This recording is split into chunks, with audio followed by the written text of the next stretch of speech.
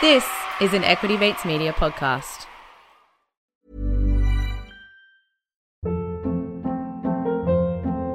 Hold up. What was that? Boring. No flavor. That was as bad as those leftovers you ate all week. Keke Palmer here, and it's time to say hello to something fresh and guilt-free. Hello Fresh. Jazz up dinner with pecan-crusted chicken or garlic butter shrimp scampi. Now that's music to my mouth. Hello Fresh. Let's get this dinner party started. Discover all the delicious possibilities at hellofresh.com. When you drive a vehicle so reliable it's backed by a 10-year, 100,000-mile limited warranty, you stop thinking about what you can't do and start doing what you never thought possible. Visit your local Kia dealer today to see what you're capable of in a vehicle that inspires confidence around every corner. Kia, movement that inspires. Call 800-333-4KIA for details. Always drive safely. Limited inventory available. Warranties include 10-year 100,000-mile powertrain and 5-year 60,000-mile basic. Warranties are limited. See retailer for details.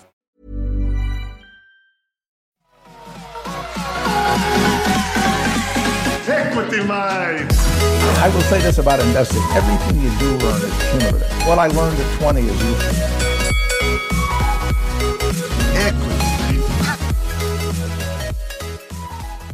Welcome to another episode of Equity Mates, a podcast where we help you learn to invest in 45 minutes or less. We break down the world of investing from beginning to dividend so that you can hopefully make some returns. My name's Bryce, and as always, I'm joined by my equity buddy, Ren. How's it going, bro? I'm very good, Bryce. Very excited for this episode. Incredibly excited.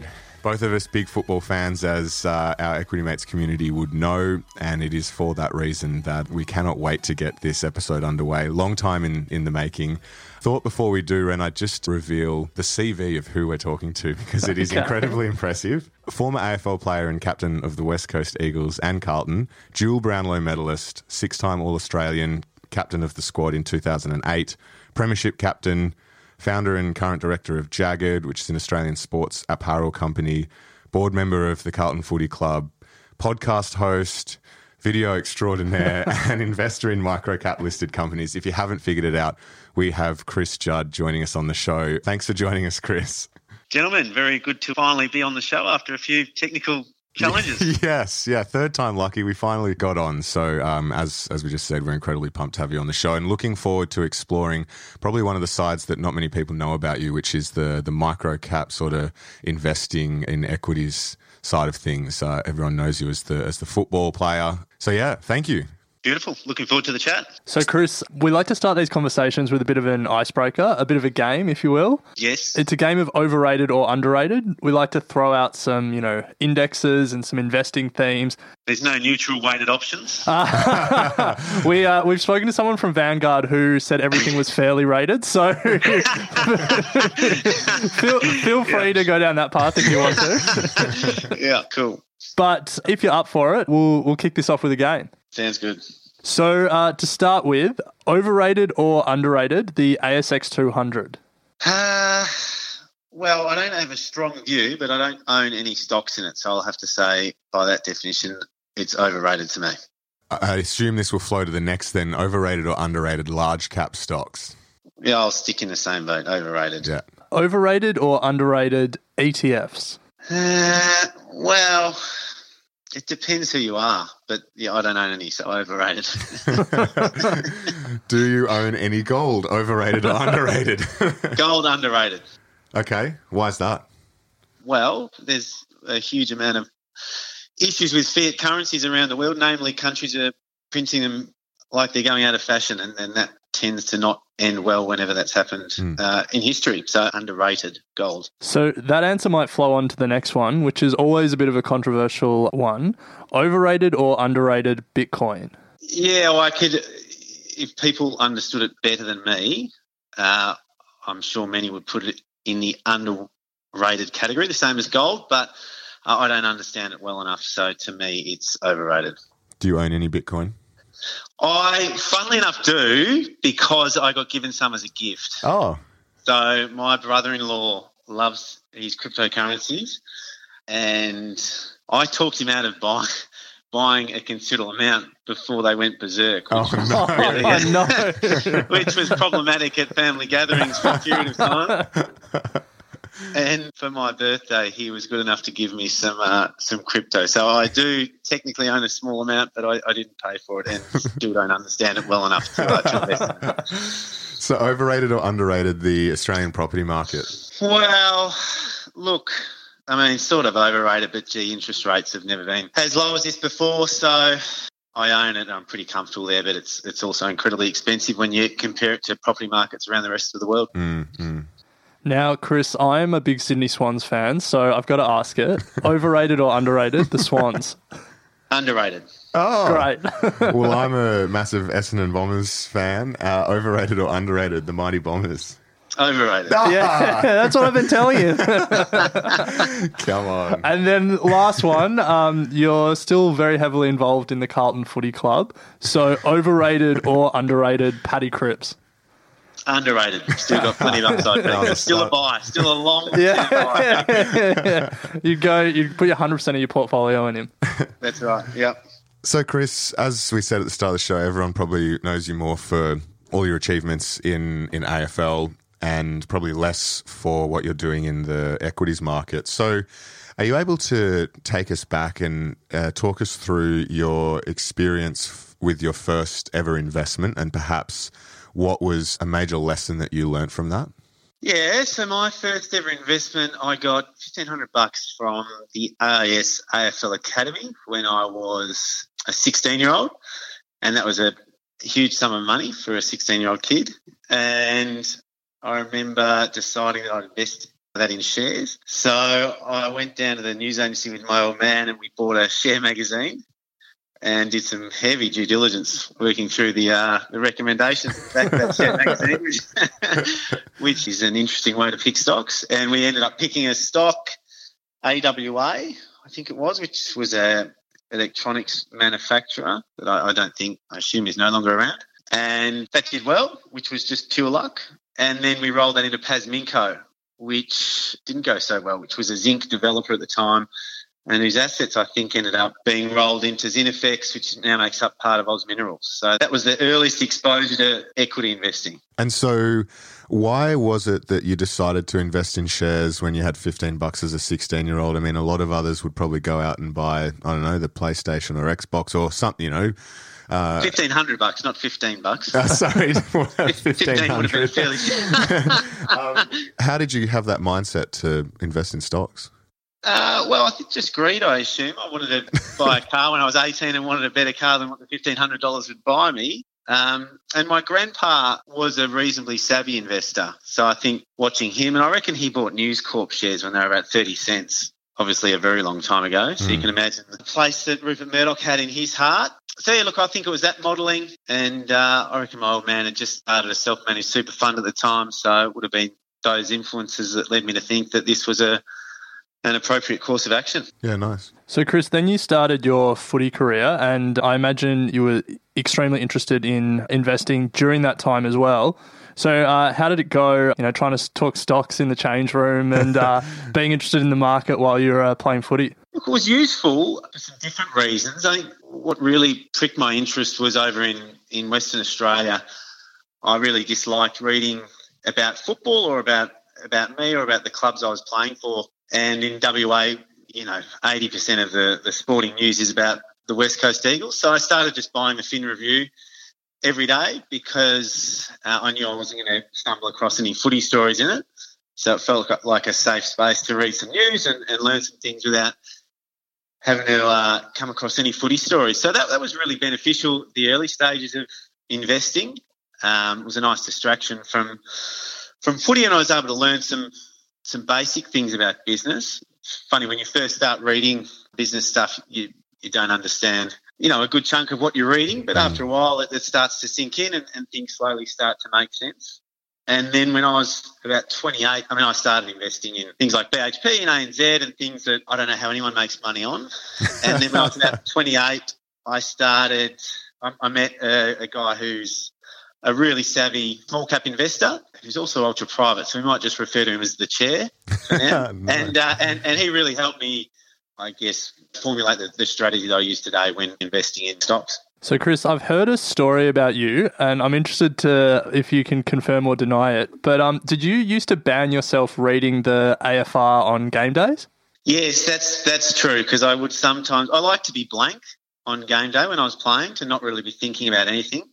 I found that if I was thinking about things, I was invariably playing bad football. And there was a time during the last uranium bull market when uranium was really on my mind, which would have been about maybe 2006, 2007. And I did find that during games I was quite distracted if I'd been reading thin. So that was banned on game day, and maybe even the day before too, I think. Wow.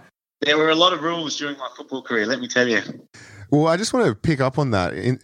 Controlling your emotions in markets is incredibly important, and not being able to do so can have pretty devastating effects on performance of your portfolio.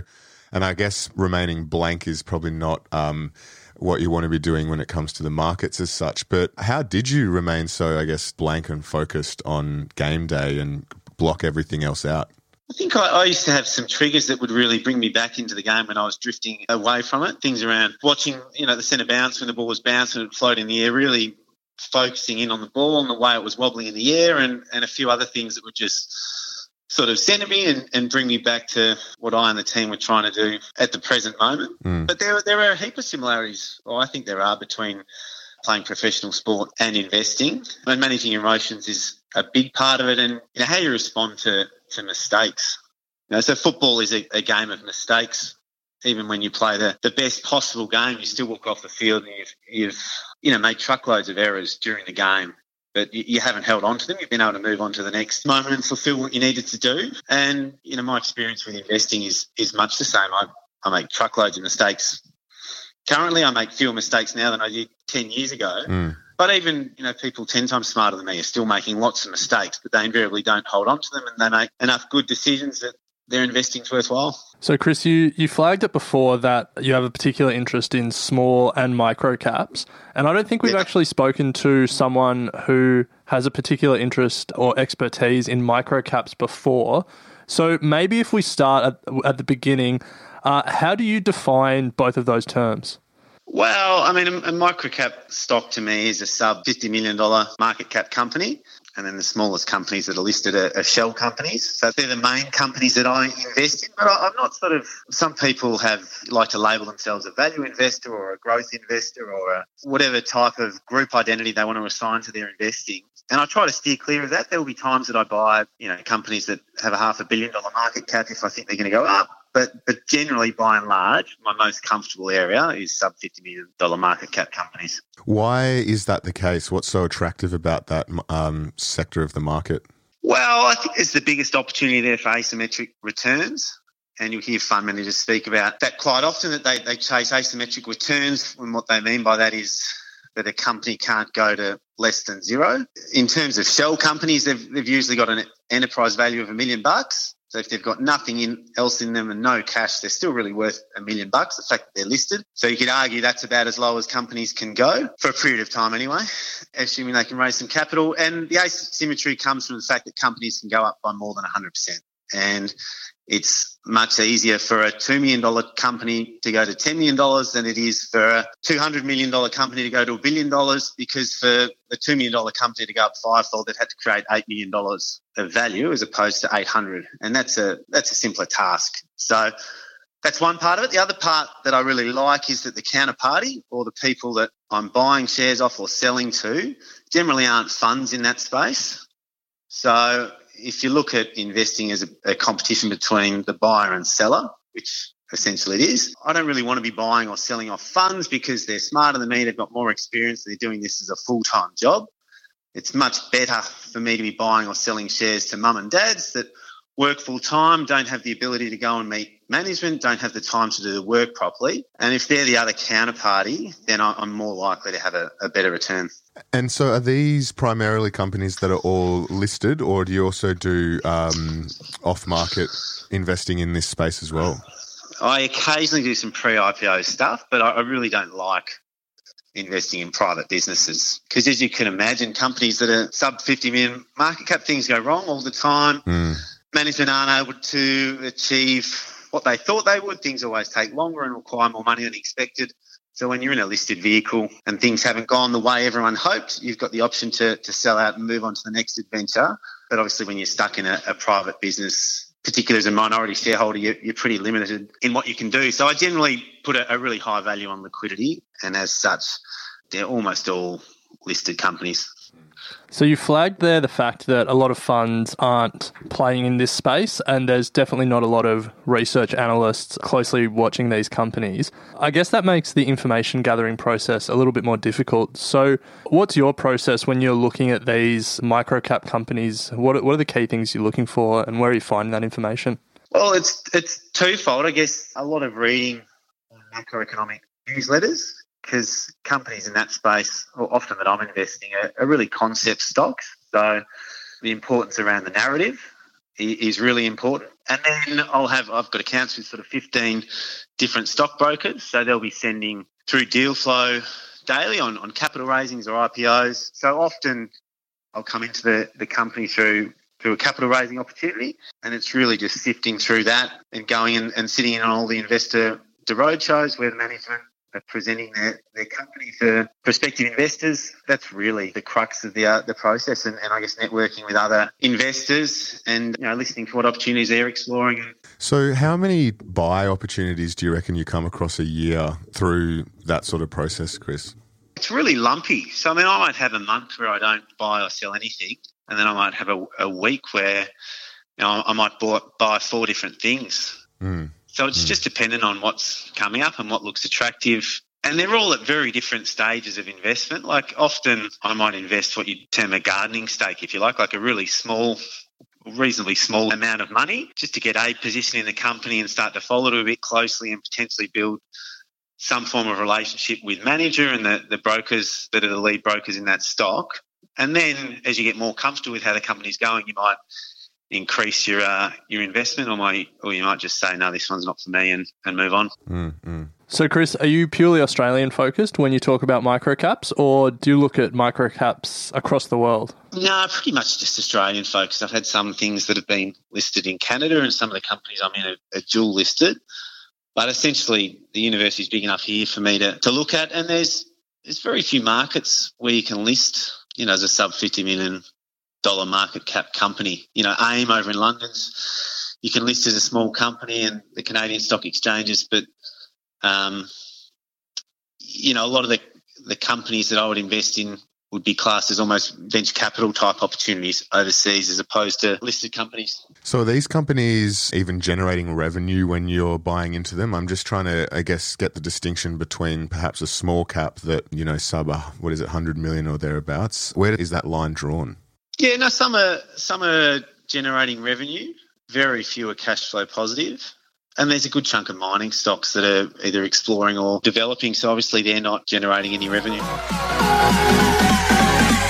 Equity Mate. So I think the microcap world probably has piqued a lot of people's interest as you've been talking about it, because for a lot of people it's probably not something that they often think about. So do you have any examples of companies that you've invested in or didn't invest in over the years that are good examples of what microcaps can do and the opportunity for outsized returns that you were talking about earlier? Yeah, well, I might not use any examples that I've done, because if they were good, I'll look like a douche. and if they were bad, I'll look like an idiot. And I prefer to not look like either. But one that sort of makes me look like both, I'll throw up, which was, after football I worked as an analyst at a venture capital company and had a good relationship with the CEO there, and he sent me through an opportunity to invest in GetSwift pre-IPO, and it was a pretty good sized ticket. You could invest pretty much as either of us would have wanted, and it was at 12 cents. And I did a little bit of work on it. I explained to him that I didn't particularly like it for a few reasons, and GetSwift then listed. It was a 20 cent IPO, not long after they raised that money at 12 cents. And after that, pretty much exploded until it got up to $4 in almost, I'm going to say it felt like a year or less. So that's a 30-something bagger. So the dream. Yeah. So fun. Amazingly, the relationship's still reasonably good with the CEO. I'm no longer working in the firm as an analyst, funnily enough. But GetSwift then ran into all sorts of problems and ended up they'd raised, I think, $70 million or so. So they went back to cash backing pretty swiftly, and they had a few court cases and various issues that they had to and still are dealing with. So.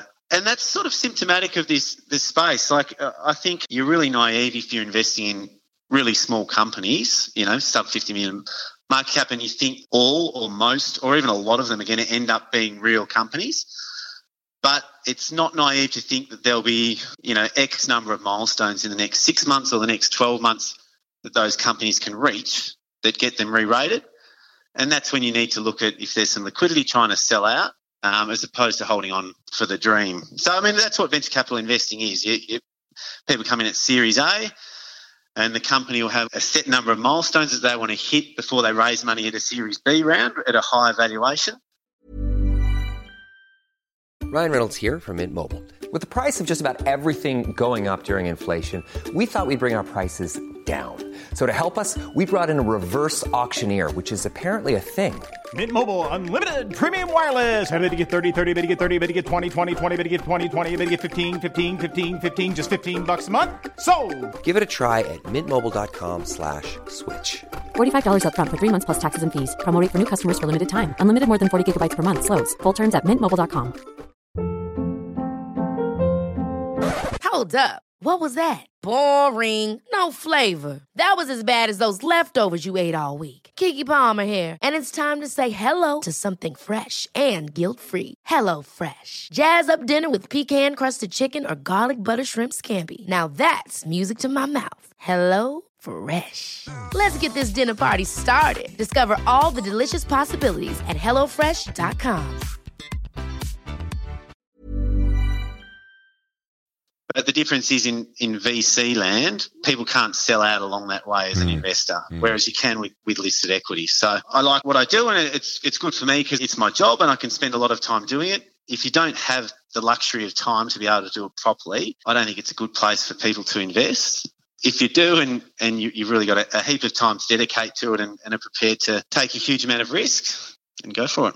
So, Chris, one of the words of wisdom that we often hear and read about in, investing more broadly is, let your winners run and cut your losses. Don't hold on to them. Yeah. Let's use GetSwift as an example. Looking at the stock chart here, and you're right, IPO'd and then jumped to $3, fell down again a bit towards the end of November, and then, spiked up to $4 and then absolutely fell off a cliff.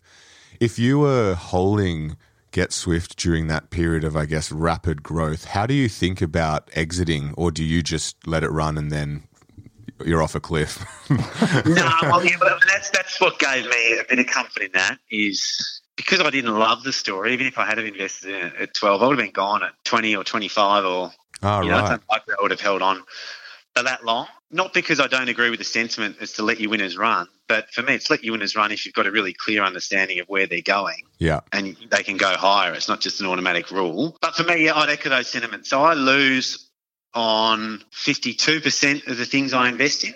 I make good returns. I'm pleased with the overall outcomes because the winners are bigger than the losers. That's a really important concept. And even Buffett, I think Buffett hits on, is it 57% or 60% of the time? Yeah. So, that's sort of the best investor in the world. But if you get your ticket size right and you cut your losses early, that's incredibly important. But, so certainly averaging up rather than averaging down makes a lot more sense because average up once you get really comfortable with the management, they start to provide a track record of doing what they say they're going to do. So, I'd echo those sentiments. I think that's really important. Well, Chris, we did a live show earlier this year, and one of the traders on the panel said they only hit on 30% of their trades. So you're smashing him out of the park. Look at that! I look like Druckenmiller. That's good. So if we turn to the microcap world today, what are you seeing in the Australian microcap landscape at the moment? Well, right now there's a huge amount of cap raisings coming through before Christmas, so there's a real rush. I think there's we're in an overall bull market, but it's a really pessimistic bull market. People are really negative generally on the economic outlook, and that's fair enough. But I guess I'm sort of just balancing up that, the broader economy looks pretty weak. Leading indicators about whether it's car sales or housing approvals look really soft, and general economic growth in Australia and overseas. But then interest rates are just so incredibly low, and you need to balance those two things up. And, trillions of dollars of negative yielding bond yields around the world, I don't think that's going to attract a lot of investors, and the money's got to go somewhere. So most people have no idea what's going to happen in the next 12 months or 24 months. I think the economy is going to be soft, but I'm not sure that that's going to be reflected in asset prices just because the cost of money is so cheap. And small caps have been reasonably soft. The big caps, the index funds are having such a powerful impact on price at the minute. And generally, the outperformance has been caused by, a few large cap names. So there's some pockets of froth, like probably the biotech industry and healthcare industry in Australia looks a bit frothy or a bit overpriced. But certainly there's not a lot of love for mining at the minute outside of gold stocks. And the microcap space more broadly is, I think, reasonably soft. I think people are off tech a little bit, and that's drifted down into small cap ends. So, I think I'm a reasonably comfortable buyer at the minute. You mentioned a few sectors of the market there. What are some in the microcap space that you really enjoy sort of digging into? Please don't say mining. Well,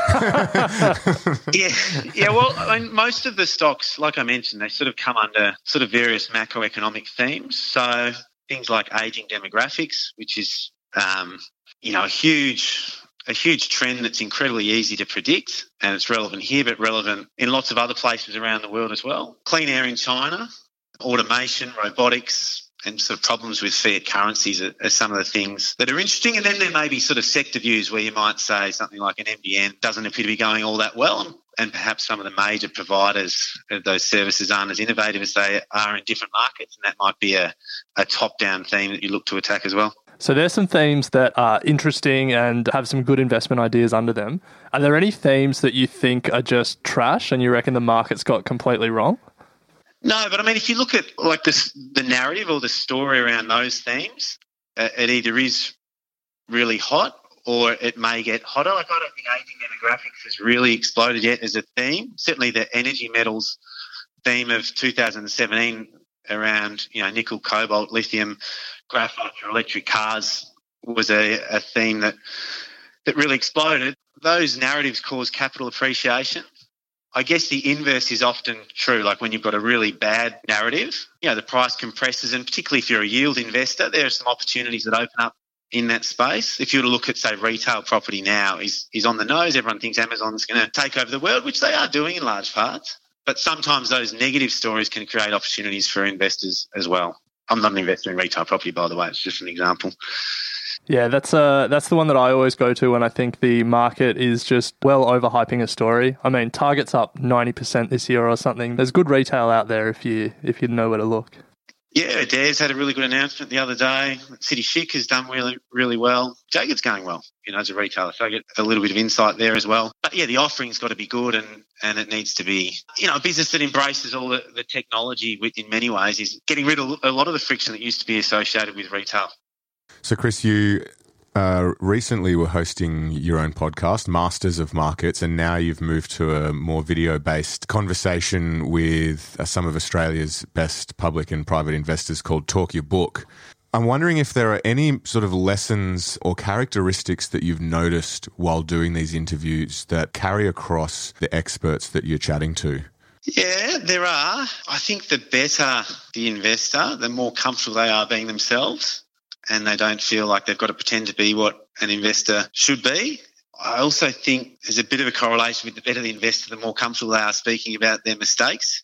I guess their track record allows them to do that. And the really good ones seem to just think about the world a little bit differently. Every time you make an investment, you're effectively saying the market's wrong and you're right. So that's the Jim Grant line, that the key to investing is for the market to agree with you later on. So to do that, you've got to be able to think a little bit differently to everybody else, because if you didn't, it's a lot harder for you to say that the market's wrong and you're right, which is effectively what you're doing every time you buy a stock or an investment. Similar to Bryce's question there, are there any key sort of skills or I guess, tips that you've picked up from these interviews with some of Australia's best fund managers that you've then incorporated into your own investing style and process? Oh, I think it's really important to pick a style that suits you. So there's not one right way to invest. There's thousands of different ways to invest successfully, but you want to pick a style that suits your particular skill set and your particular risk appetite. I think that's been one of the learnings. It's probably been reaffirmed when speaking to these different investors. Why do you think small cap investing is the style that it suits you as opposed to the big end of town, the boring side? I love stories. Yeah. And I think, there's the book written 21 Problems for the 21st Century. The author escapes me. The premise of the book is what's the most powerful thing in the world, and it's stories. And if you look at the Bible or the impact of stories on the world, I think it's hard to argue with. So I like them, and I've got a really high appetite to risk, and I like reading macroeconomic research. So I guess most of the stuff I'm investing in, I feel I'm almost like a macro investor, but just choosing the least sophisticated counterparty I can find. So on that, Chris, when people generally think about investing in sort of macro themes, they generally jump to the big end of town, I guess, and they, go to broad market ETFs and stuff like that. But you're talking about using macro themes and how the world's changing and investing in the smallest of the small companies. What's the interplay between sort of the big end of town and the broader market cycle and small caps? Well, the big end of town, there's just not enough liquidity in small caps for them to play in it. So if you're a big fund manager and you like gold, you can't buy you might need to invest $50 million in gold if you're managing, a few $1 billion. So hard to do that in a small cap gold explorer or developer. You might buy the physical asset or a future or whatever. But, essentially, if the gold price goes up and appreciates, the explorers and developers do well, as do the producers. But generally, the riskier the asset, the better it will do when the price appreciates. If the price of gold's going up, you're much better off being in a high-cost gold producer than a low-cost gold producer, because the impact of the rising price is much greater on the high-cost producer than it is on the low-cost producer. I'm not sure if that answered your question, but that's sort of a way I look at it. And it does give you a margin of safety. If you get something in your portfolio that does go up 4 or 5 times, there's a margin of safety across the rest of your decisions in your portfolio in a way. So, Chris, I think we're just ticked over 40 minutes. So we want to thank you for taking the time and talking about microcaps. I think a lot of people it will have sparked an interest in. We like to wrap up with the same 3 final questions. But before we get there, I've got one last one for you. So, yes. As we mentioned, you're still heavily involved in the Carlton Footy Club. And across the world, there are a number of publicly traded sports teams, like the Brisbane Broncos in Australia. So is there any appetite to do a similar IPO for Carlton? There is zero appetite. Zero. You should leave that. You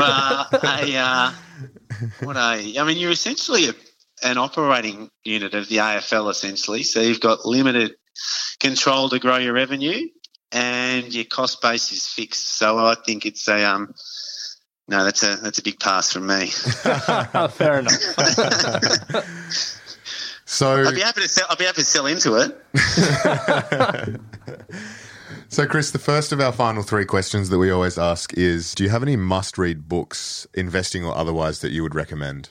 Oh, yes. You know what I'm reading at the minute, which is really good, is Atomic Habits by James Clear, which is about breaking poor habits and forming good habits, but it's got a bit of relevance to investing as well. Yeah, nice. Do you want a quick narrative on one of his stories, which I think's useful for investors? Yeah. So he speaks about an experiment that a university lecturer did at school. So he was teaching photography, and he split his photography class up into 2, and he said to half the class, all right, your job is to take as many photos as you can this year.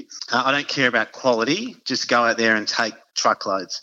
And then he said to the other half of the group, I just want you to take 1 photo, but I want it to be the very best photo you can possibly do. It's all about quality. I don't want quantity. I just want 1 brilliant photo at the end of the year. And at the end of the year, all the best, or the vast majority of the best photos came from the group that was just out there taking truckloads of photos, because they improved their skills so much more than the other group. that was just sitting around hypothesising about what would make a great photo. And I think that's got a bit of utility for investing. If you want to improve your investing, the best way to do it is to actually invest as opposed to just sitting around talking about it. So it's a little piece that I quite liked from that book. Couldn't agree more. One of the biggest messages we kind of get across the show is that there's no better way to learn than by actually getting in there and doing it. There's only so much paper trading you can do, but you don't understand, your emotional side and all that sort of stuff until you've actually got some skin in the game.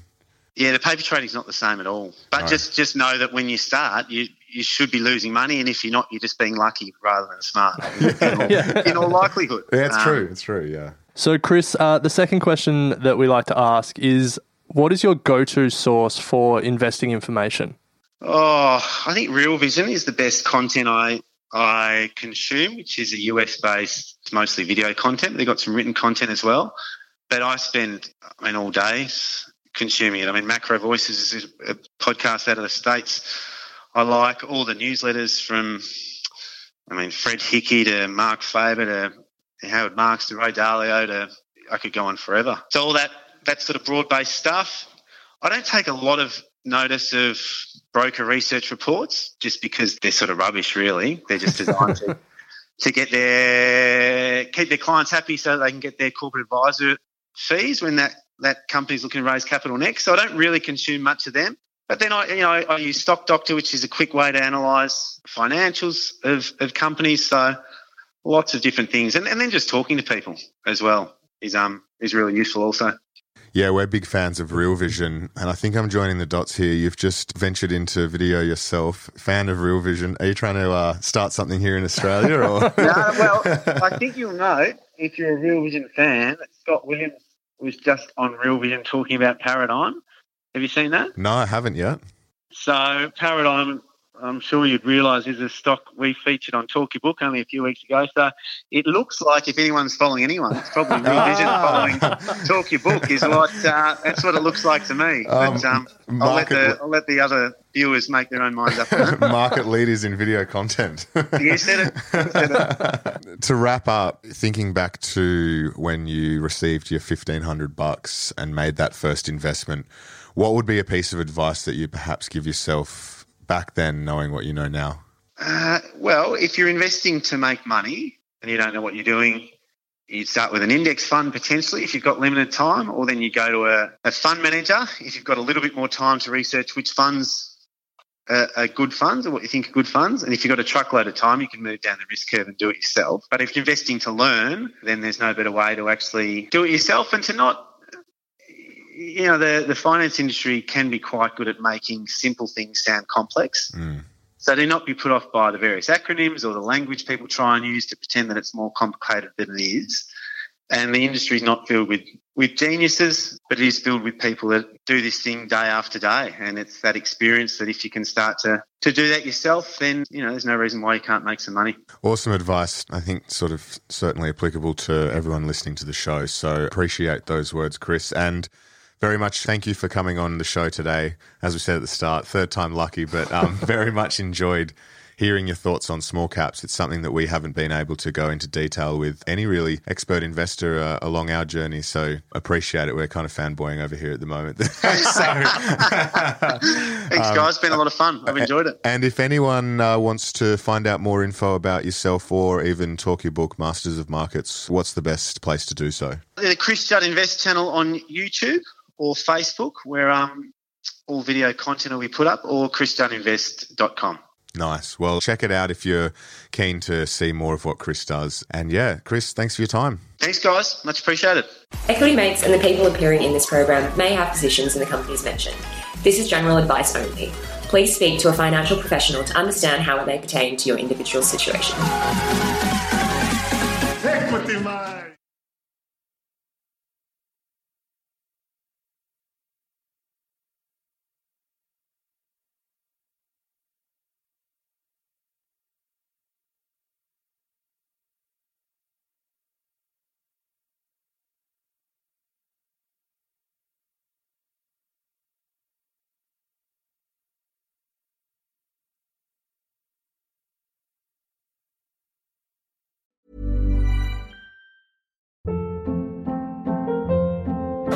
Hold up. What was that? Boring. No flavor. That was as bad as those leftovers you ate all week. Keke Palmer here, and it's time to say hello to something fresh and guilt-free. Hello Fresh. Jazz up dinner with pecan-crusted chicken or garlic butter shrimp scampi. Now that's music to my mouth. Hello Fresh. Let's get this dinner party started. Discover all the delicious possibilities at hellofresh.com.